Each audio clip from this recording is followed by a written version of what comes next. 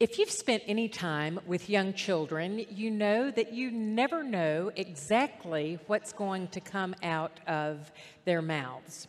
I'm going to share two exchanges of a father, one with his 6-year-old child and the other with his 4-year-old child.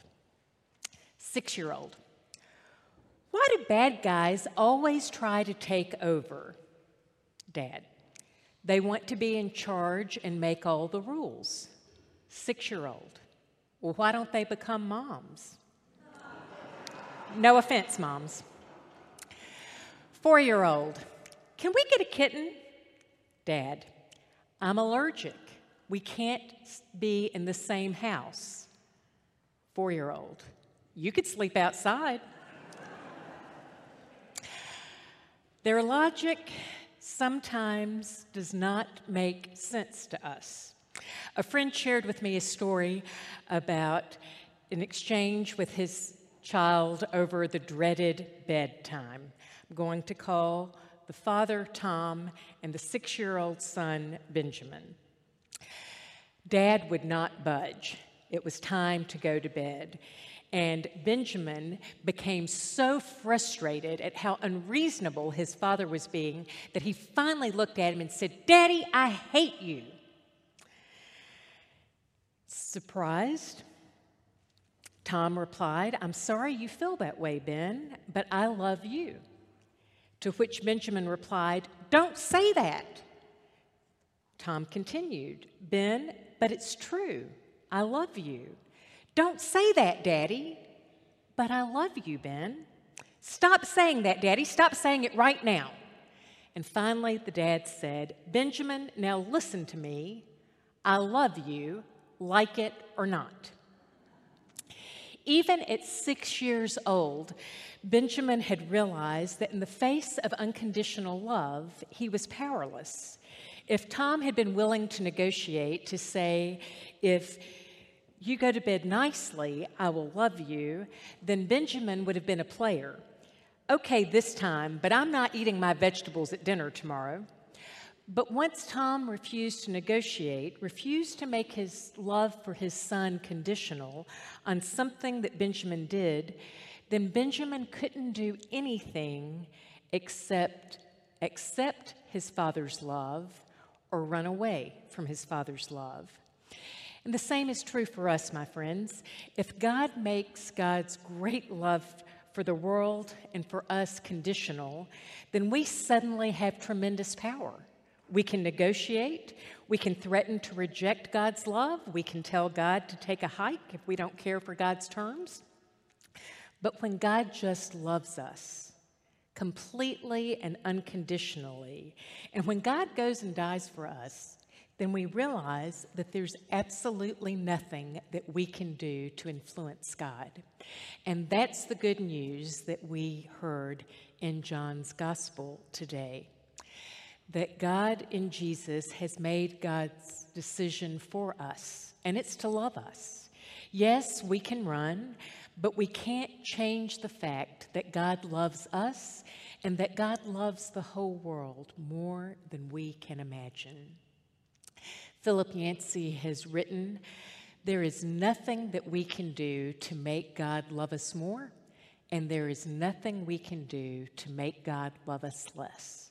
That's the very definition of grace. That God's love is not contingent upon our behavior. God's love is contingent upon who God is. And Scripture tells us that God is love. This is good news. It's the best news, but as Benjamin noted, it's hard. It's hard because we're not in control. It's hard because it's not up to us. It's hard because every time we hear that God loves us, we also know that we had nothing to do with it and that we cannot influence it. On the other hand, it's wonderful news that we are not in control because we realize this is a relationship that we can't mess up. God's going to love us regardless. God has taken responsibility for our relationship. This is good news for us as individuals, and this is good news for us as church. Because, friends, we all know that there are times we get it right, and we thank God for how God has worked through us, and there are times that we need to fall to our knees and repent because we know that we have messed up, and but for the grace of God, we wouldn't be able to move forward. Again, that's true individually, and that's true for churches. Sometimes we get it right, and sometimes we don't. And God loves us anyway and gives us another chance and another chance and another chance. Because God's love is not conditional. God did not send Jesus to judge or condemn the world, and that's what Nicodemus learned on that night he went to see Jesus. He's not being condemned here. He's being offered incredible news.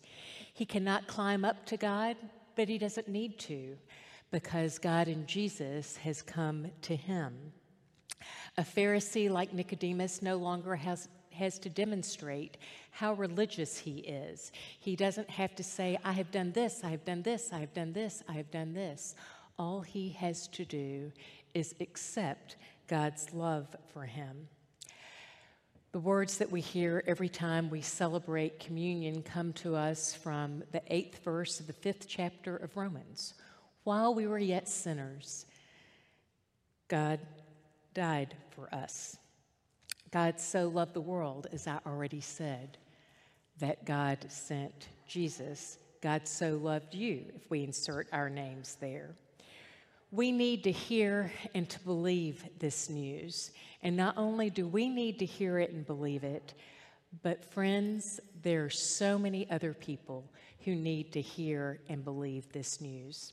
This past week, I was able to go to a fundraising luncheon for Project Transformation, and we are an anchor church for this ministry. If you're not familiar with it, I sometimes use shorthand and say that this is a ministry that enables us to work with children to keep their reading levels at the same over the course of the summer, or to raise them, although it can also be year-round. But that's just a part of it, because Project Transformation also takes young people, college students, and allows them to serve and explore God's call upon their lives, and also allows churches to strengthen relationships in their communities by inviting people to come. So that's a word about Project Transformation. But what I really want you to hear is that a previous intern shared a story about a little 8-year-old girl that was at one of the sites where she worked. An 8-year-old girl who was usually high energy, smiling, but one day she came in and she was in tears. She was distraught. And not only was she distraught, but she was hitting herself. She was self-harming. And the intern went over to sit next to her, and I'm paraphrasing this, but this is the gist of the story, and heard her saying, I'm unlovable, nobody loves me, I'm not worthy, it'd be better if I hadn't been born. Things like that over and over and over again. And this intern sat next to her and began to speak a different story over her, God's truth over her, saying, you are loved. You are lovable. You are intelligent. You are a gift to the world. And she countered the negative self-talk with these positive words over and over and over and over. She said the next morning when she came to the church, this little girl and other children ran up to see her to say hello, and this little girl was holding a sheet of paper on which she had written all of the affirmations that the intern had said to her, because she didn't want to forget who she was. Friends, that's part of our calling. We don't just hear that God loves us, but we allow God's love to change us so that we become ambassadors for God and share that good news of God's love with us. Historian Diana Butler Bass points out that the English word believe comes from the German word belieben, the German word for love. So to believe is not to hold an opinion. To believe is to treasure. To believe is to hold something beloved, to give my heart over to it without reservation. To believe something is to invest it in my love. This is true in the ancient languages of the Bible as well. When the writers of the Hebrew Bible and the New Testament wrote of faithfulness, they were not writing about an intellectual surrender to a factual truth. They were writing about fidelity, trust, confidence. As they saw it, to believe in God was to place their full confidence in God, to throw their whole hearts, minds, and bodies into God's hands and to follow wherever God led. That's what we see in that story from Genesis in Abram, that he is willing to set out and to say, I understand that I will be blessed to be a blessing. I don't know where I'm going. I just trust, God, that you are leading me. That's what we see in Nicodemus, who comes to Jesus under the cover of darkness. He knows he's a great teacher, but what will people think if they know that he has come to inquire about Jesus? But if you read ahead from chapter 3 of John's Gospel to chapter 19, you see that Nicodemus that night began a journey of trusting God, of following Jesus, so that after Jesus was crucified, Nicodemus accompanies Joseph of Arimathea to take Jesus' body to the tomb. He who had gone under the cover of darkness is unafraid at that point to let the world know, even when Jesus had been crucified, to let the world know that he was a follower of Jesus. Knowing that God loves us has the power and the ability to change our lives. We are told that we will be known by our love, by how we live.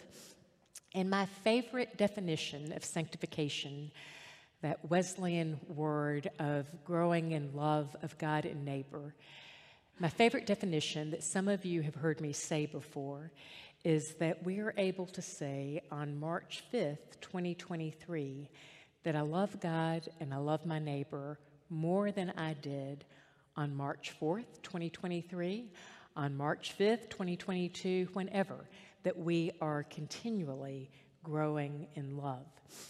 Now, how do we check ourselves and know whether or not we are growing in love, if we're allowing God's love to change us? Well, one of my favorite practices is something called the examine or the examine, where at the end of each day, we just reflect on the day and think through when we felt close to God, when we felt far away from God, when we thought that our lives had been in line with God's will, for those things that we have reason to thank God for.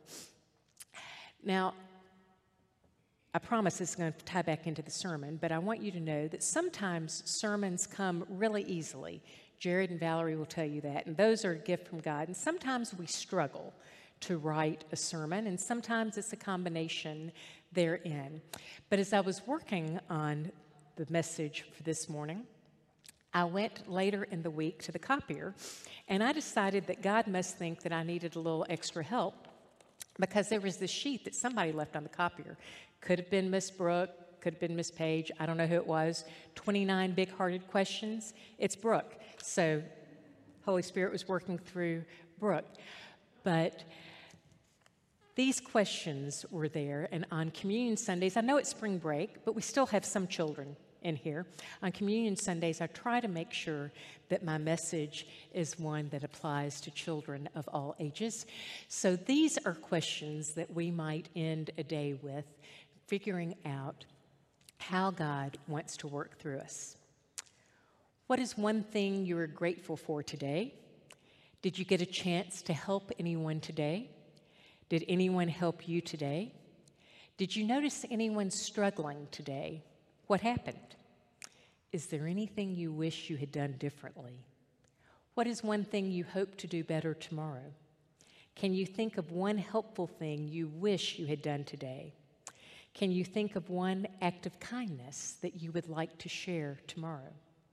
Simple questions, friends, but questions that if we would ask ourselves faithfully and rigorously and invite the Holy Spirit to work in and through us, questions I believe that would enable us to be better ambassadors of God's love. And that's my prayer for each of us, that those moments that we think that we are beyond redemption, that there's no way that God could love us because we've messed up just one more time, or because we've suffered heartache and we feel that God is removed from us, that we would know that that is not true, that God so loved each one of us, that God sent Jesus that we might know that we are loved, and that God trusts and hopes that we will now be those who will share God's love with others. May we do so. Amen.